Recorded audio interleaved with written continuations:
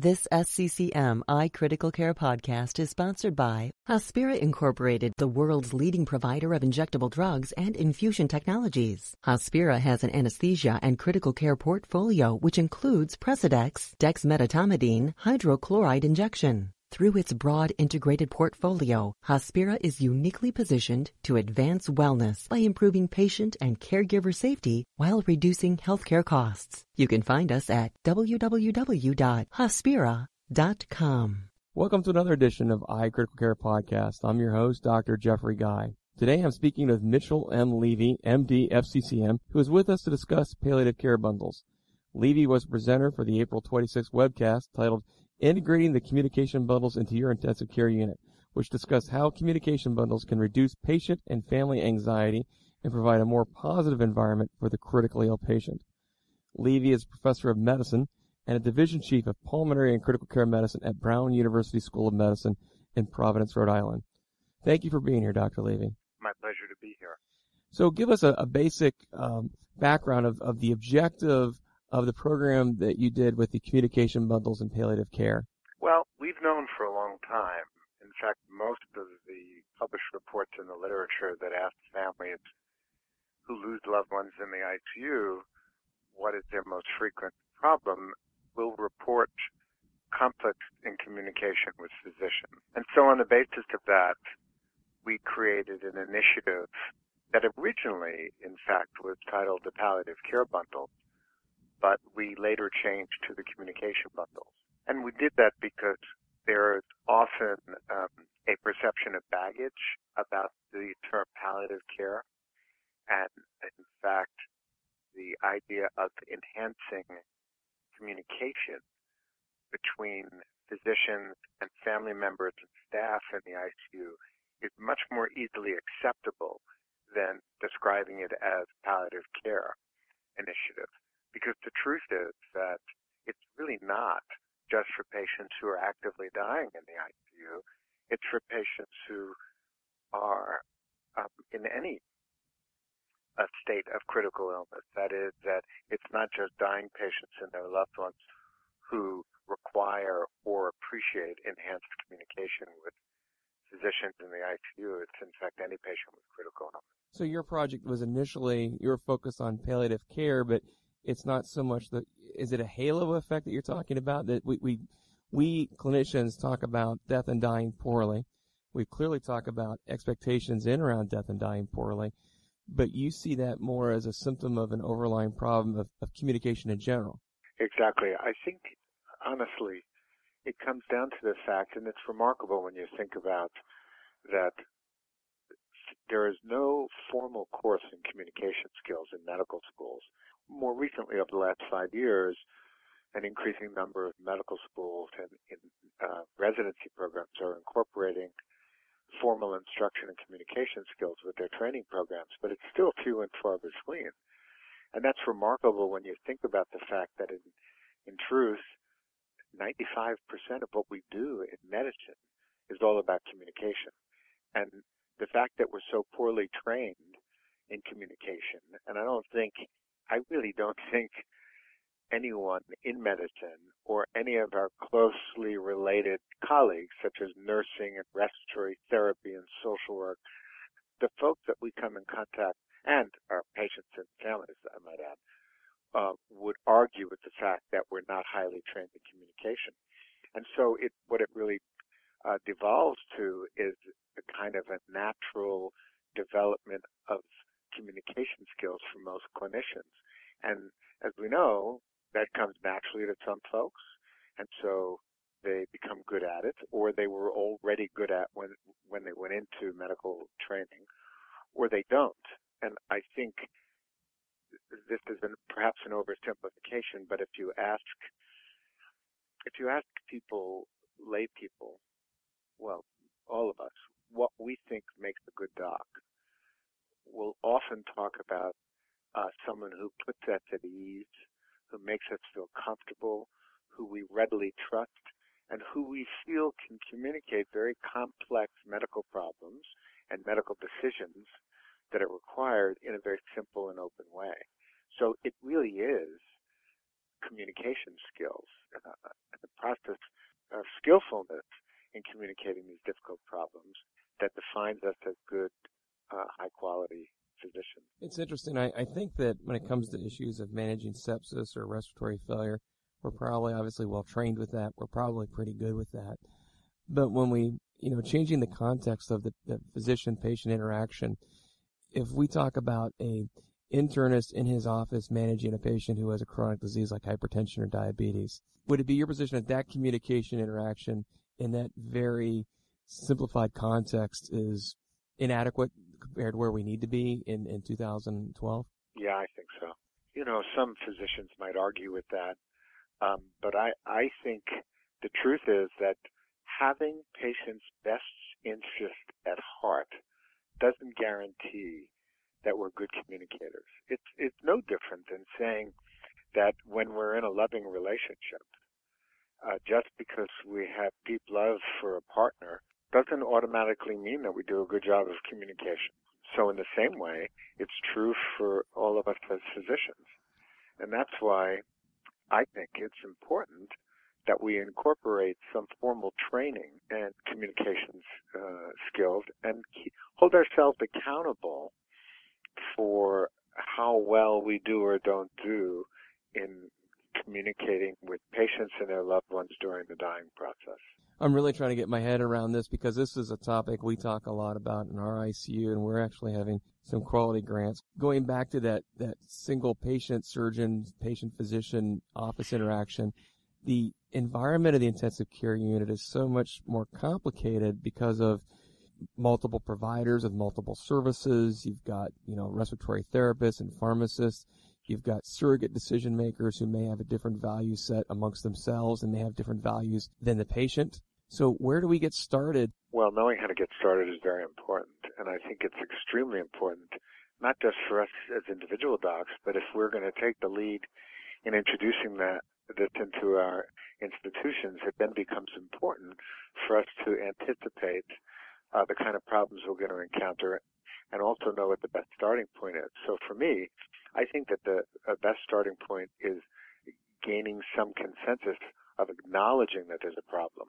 You can't fix something. You can't address an issue if there's not a general agreement on whether or not the issue exists. So I think the first point is for people to review the literature and talk about the fact that the literature makes very clear of the fact that there's a high prevalence of anxiety and depression amongst loved ones, family members who during the dying process in the ICU. That's not rocket science. One would expect that the grief reaction would lead to at least some element of depression and anxiety and even post-traumatic stress disorder in families whose loved ones are dying in the ICU. But the literature also says that not only is that prevalent and is there a high incidence of it, but it is related to communication conflicts. That is, receiving conflicting information from different members of the care team. Communication conflicts with physicians all increase the symptoms of depression and anxiety. So that's one. Two, not only are those symptoms worsened by poor communication from clinicians, but in fact it lasts a long time. So there are data almost from 10 years ago now that demonstrate that if you survey family members 10 years, this is the study from France, if you study and survey family members a year after they lost their loved one died in the ICU, they will still report a certain measure of anxiety and depression, and in the data that was collected, one of the risk factors for those symptoms persisting out to 1 year is in fact reports of family conflict with physicians and the poor communication. And and we don't really have time to go into all the data, but suffice it to say, there are also good data that suggest that if you survey families who are in the ICU, who lose their loved ones during an ICU stay or shortly afterwards, versus a family whose loved ones were never in the ICU but just were on the wards, or families whose loved ones died at home. It's the families whose loved ones died in the ICU that tend to report the highest degree of conflict with physicians and the highest incidence of decisions being made that don't reflect the wishes of the patient or family. So I think it's starting at that point of saying, well, we can't ignore every survey. We can make excuses, but at a certain point we have to acknowledge that we've got a problem, and that's what I think is the starting point. And then from there, you can begin to build a program, a collaborative program, a multidisciplinary program for improving communication and developing some way of tracking how well we're doing. So tracking, that would mean that we would be using some sort of performance metrics. Exactly, and I think that's the point. And a lot of physicians resist the use of performance metrics because we often don't like to give up our autonomy, and we really like to believe that if we have, as I said before, our patient's best interests at heart, then that should be good enough to ensure high-quality care. But the truth is that it's easy to forget. And it's really, there are so many things to keep track of at the bedside. It's relatively simple to just simply forget to do certain things.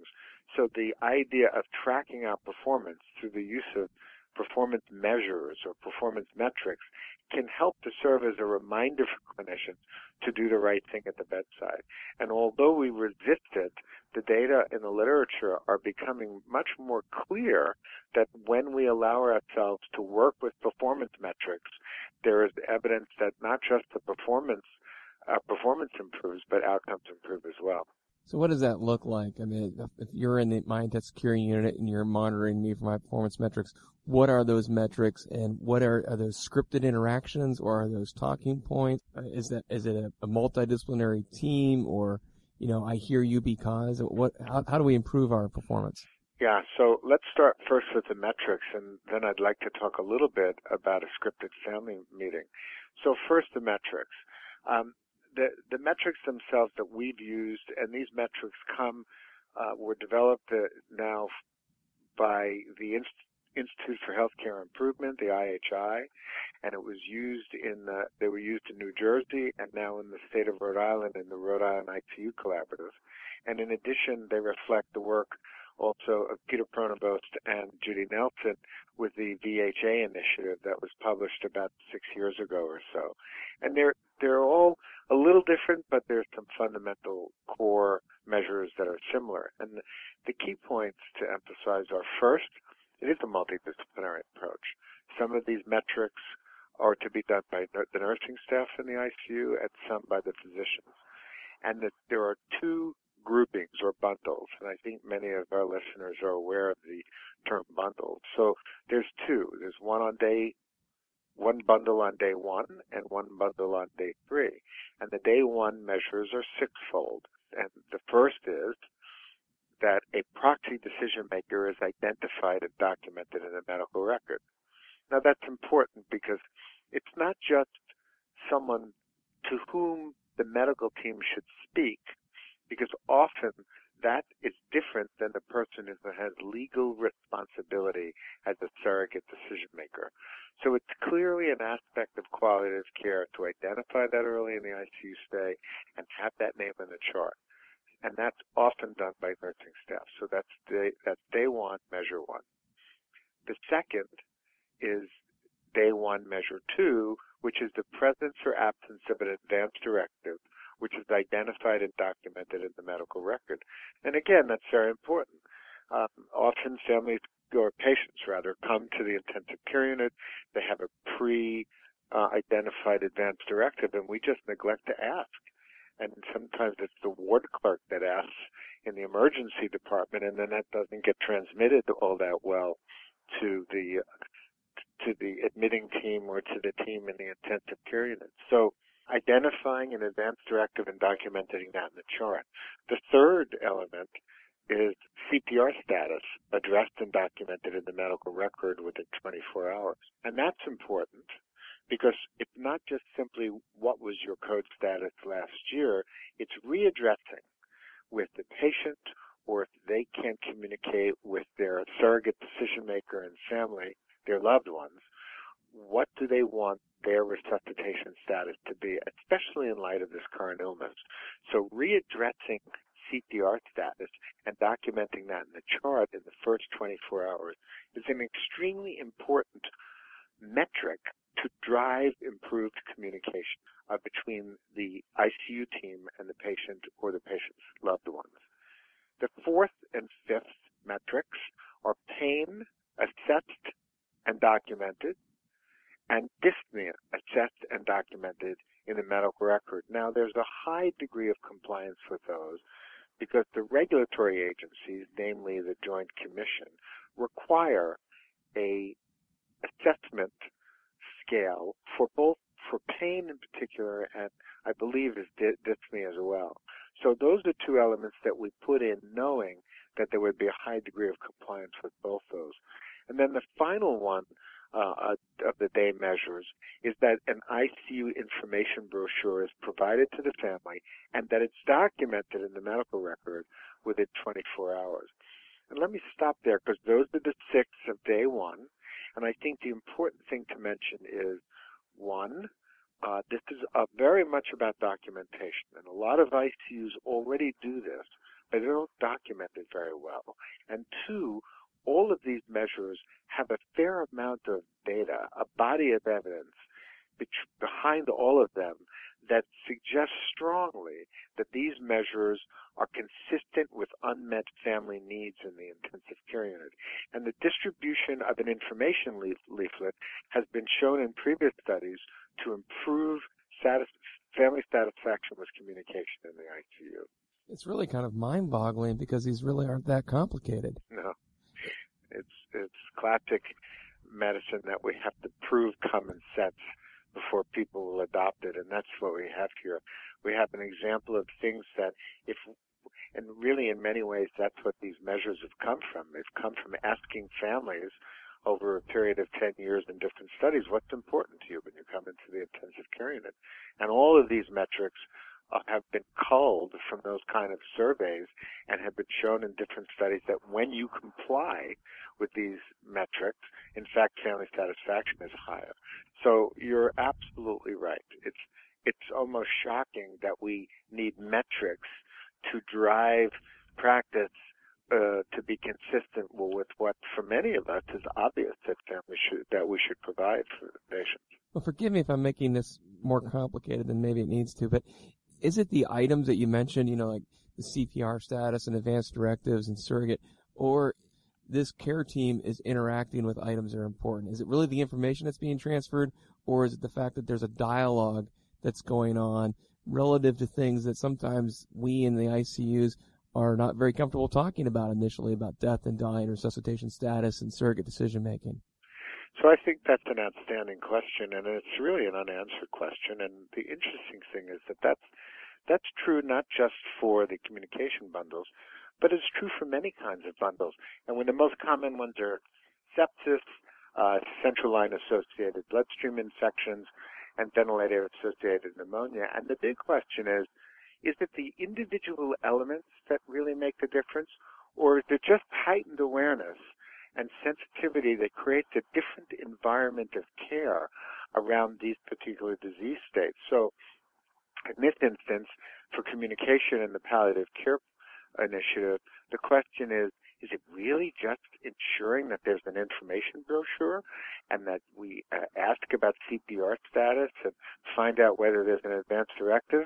Or are we changing the environment so that people in the ICU, whether it's physicians or nurses or the other colleagues that work in the ICU, are more aware of the importance of communication?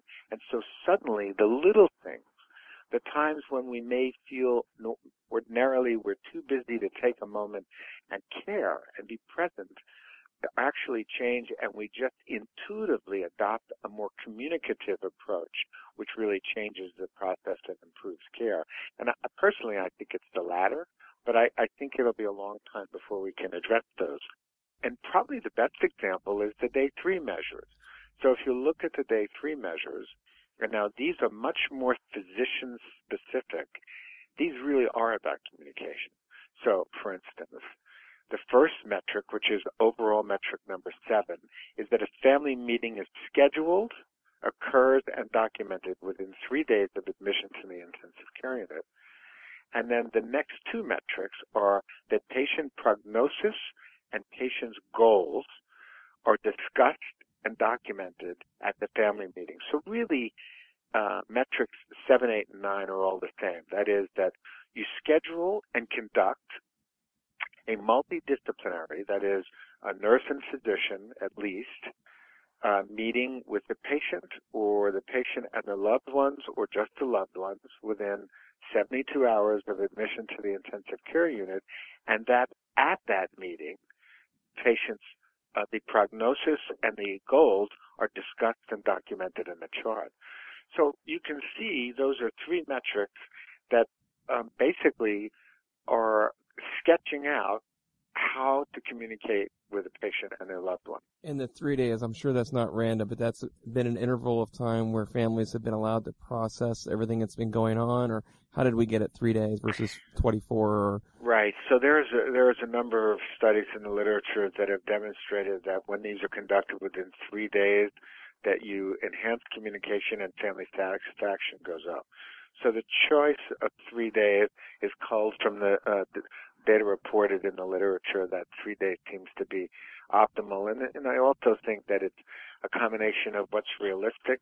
It's hard to, this is an in-depth family meeting, remember. So sure, there's an initial discussion with family, but sitting down and really talking about prognosis and goals often doesn't happen in the first 24 hours. So it's giving 3 days for that to occur. Are there any additional performance metrics that we haven't mentioned? Well, the final metric is also in the day 3 bundle. And as I said already, the first 3 metrics are about family meetings being held and documented. And the final metric, which is the 10th overall, is that the need for spiritual care was evaluated, provided, and documented within 3 days. So this day 3 measure bundle are what happens in the first 72 hours. And I will tell you that in our institution, and we could talk a little bit more about this, we have a statewide initiative. This last metric is very important. It's just simply saying to families, is there anything I could do for you or your loved one? Would you like us to get pastoral care? And you have to be careful, of course, about not being too specific and not offend families' cultural approach, and just simply say, is there anything I can do for you or your loved one? Can we get you spiritual care? And it's remarkable to see how often families are relieved to have that question asked. Or even if they don't want it, to just have the question asked and acknowledge that that might be important for their loved one or them, for that matter, is very, very important. So I think that metric is extremely important. Now, this meeting's occurring at 3 days, and this is with the family. Is this the same thing, or is this different from a scripted family meeting? Well, the scripted family is different, and this is a nice opportunity to talk about it. This scripted family meeting, which has been reported in the literature previously by Randy Curtis and has been used in a couple of studies, is called VALUE, V-A-L-U-E. Now, it's interesting. The idea of a scripted family meeting is not so much to control what clinicians say. It's simply for those of us for whom communication does not come naturally. It's helpful to have a little script in our mind about what we should be doing when we sit down. And in fact, it's no different than any other performance metric because life goes by so quickly. We're so busy in the intensive care unit that when you take time off from your rounds or your busy day in the ICU and you suddenly find yourself in with a family member or several members, it's really helpful to have a bit of an infrastructure around which to build your family meeting. So the scripted family meeting is V for valuing and appreciate what the family members say. A, acknowledge the family members' emotions, and I'll come back to this in a moment. L, to listen. U, to ask questions that allow the caregiver to understand who the patient was or is as a person. And finally, E, to elicit questions from family members. So you can hear already, right, that these are just things that we all do for the most part, but it's just helpful to kind of have, it's almost like a checklist. And value is an easy, especially during a family meeting, is a relatively easy acronym to remember. And the idea is, first, that we appreciate what family members are telling us. Often, if we just give them an opportunity, family members will tell us what their loved one would want. And that's really essentially what we're doing. We're evoking and respecting what the family members say. And remember, you know this, during the dying process, family members, especially in the hospital or the intensive care unit, people feel avoided. They feel abandoned. And so just stopping and honoring what they do and what they say is extremely important and very therapeutic. Which is acknowledging their emotions, is also important because as caregivers we tend to shy away from anger in particular, or hysteria for that matter, what we consider to be hysteria. And it's very important for family members, especially if they come into the intensive care unit and they have a sense that their loved one was poorly treated, either in an outside hospital or on the ward.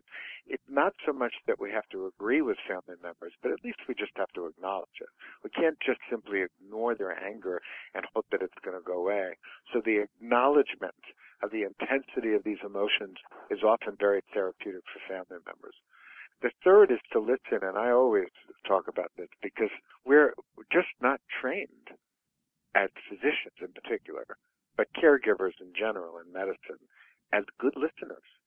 And it's also a matter of common sense. If we see our significant other at the end of the day, and they've had a long day as well, and they can tell that we're not paying attention, we often get a sharp response from them, sort of as a wake-up call. It's no different with family members in the unit.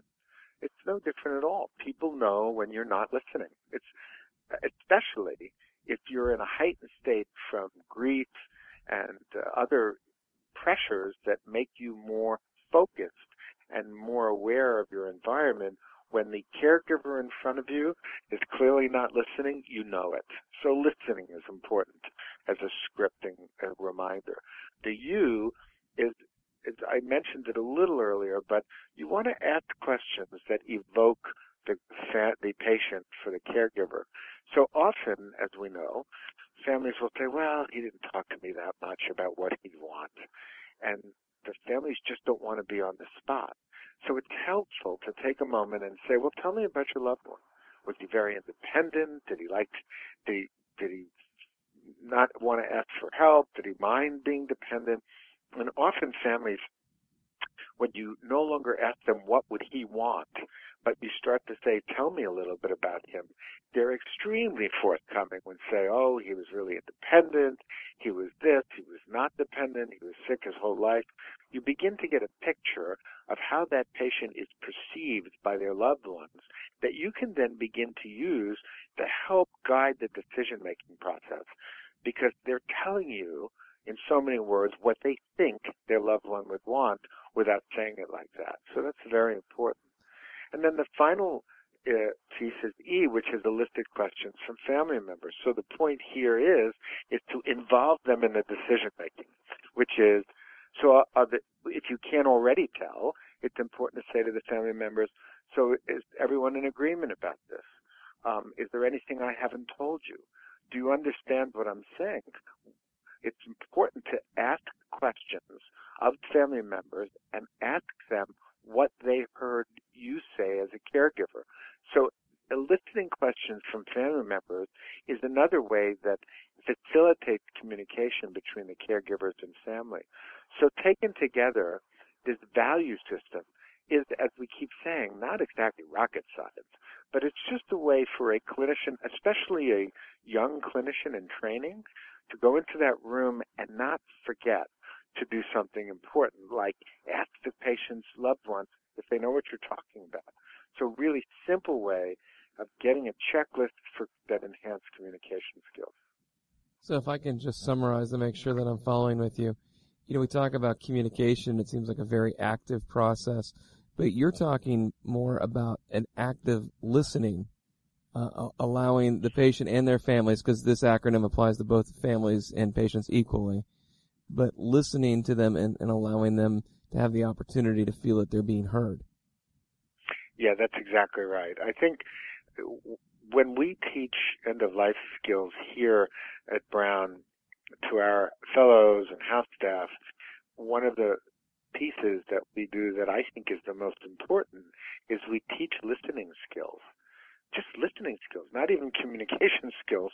Let's just start with learning how to listen. So we actually do an exercise where we partner up and we get two members of the house staff and we give them something that they have to talk about, like tell us about the impact of duty hours on patient transfers and handoffs.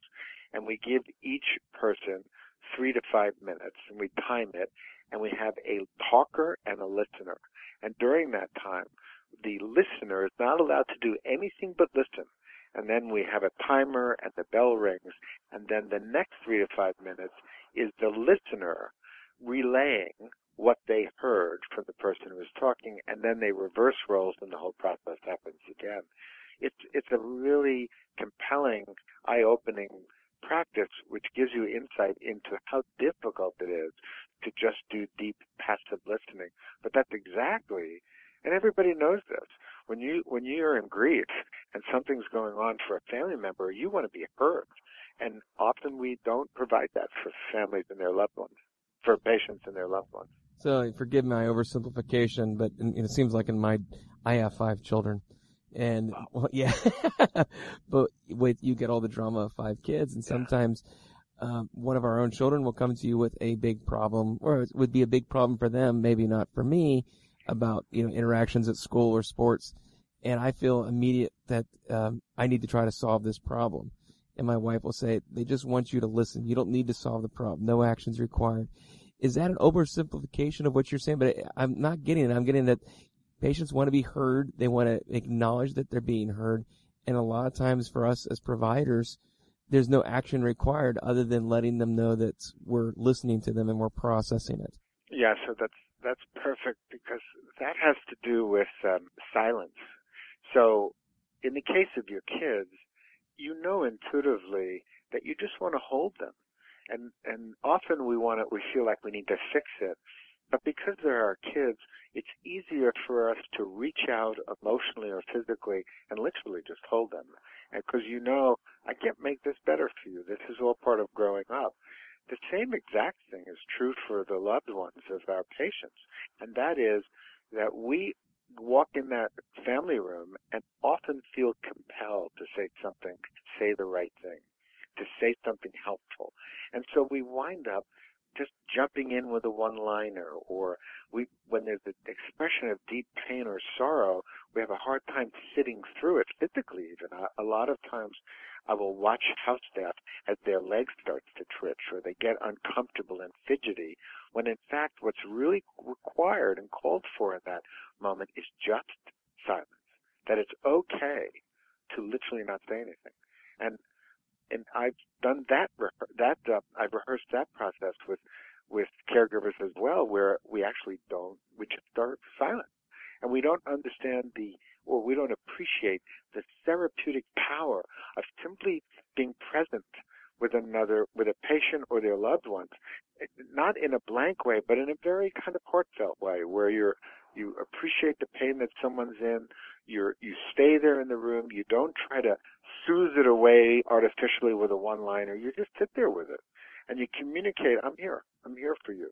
That's enormously powerful and helpful for many family members, and it's just a matter of not saying anything.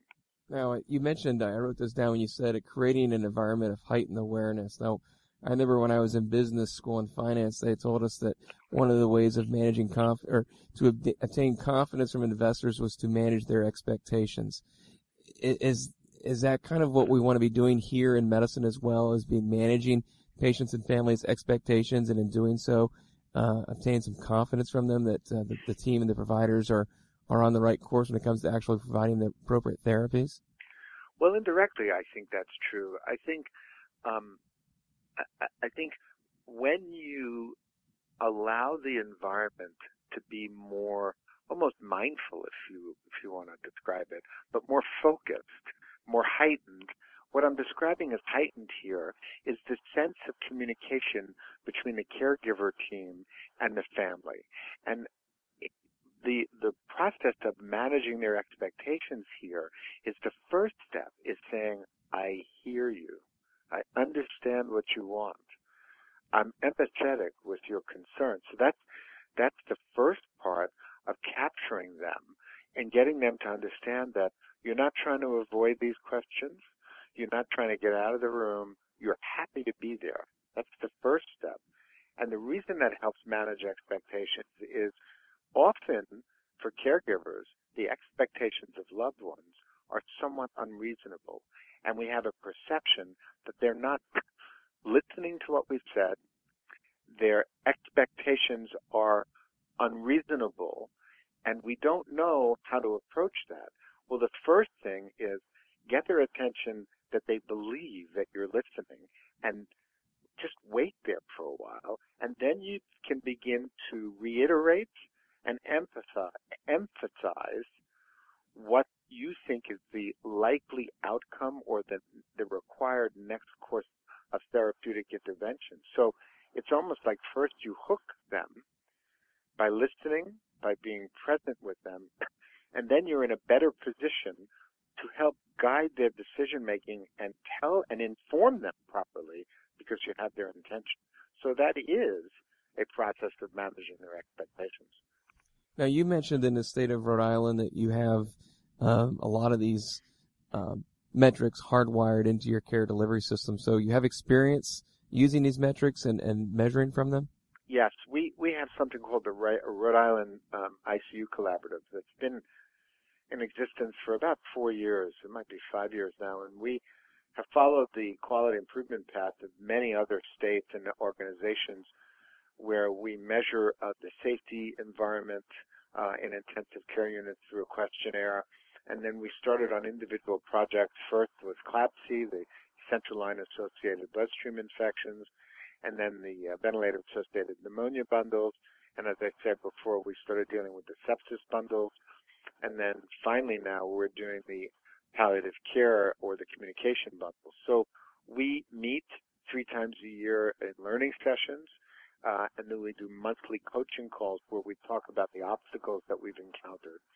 And we have an online statewide database that basically allows us to enter compliance with the 10 performance metrics I mentioned for the communication bundles, and then it reports it out. It's stored at a statewide level and then reports it out.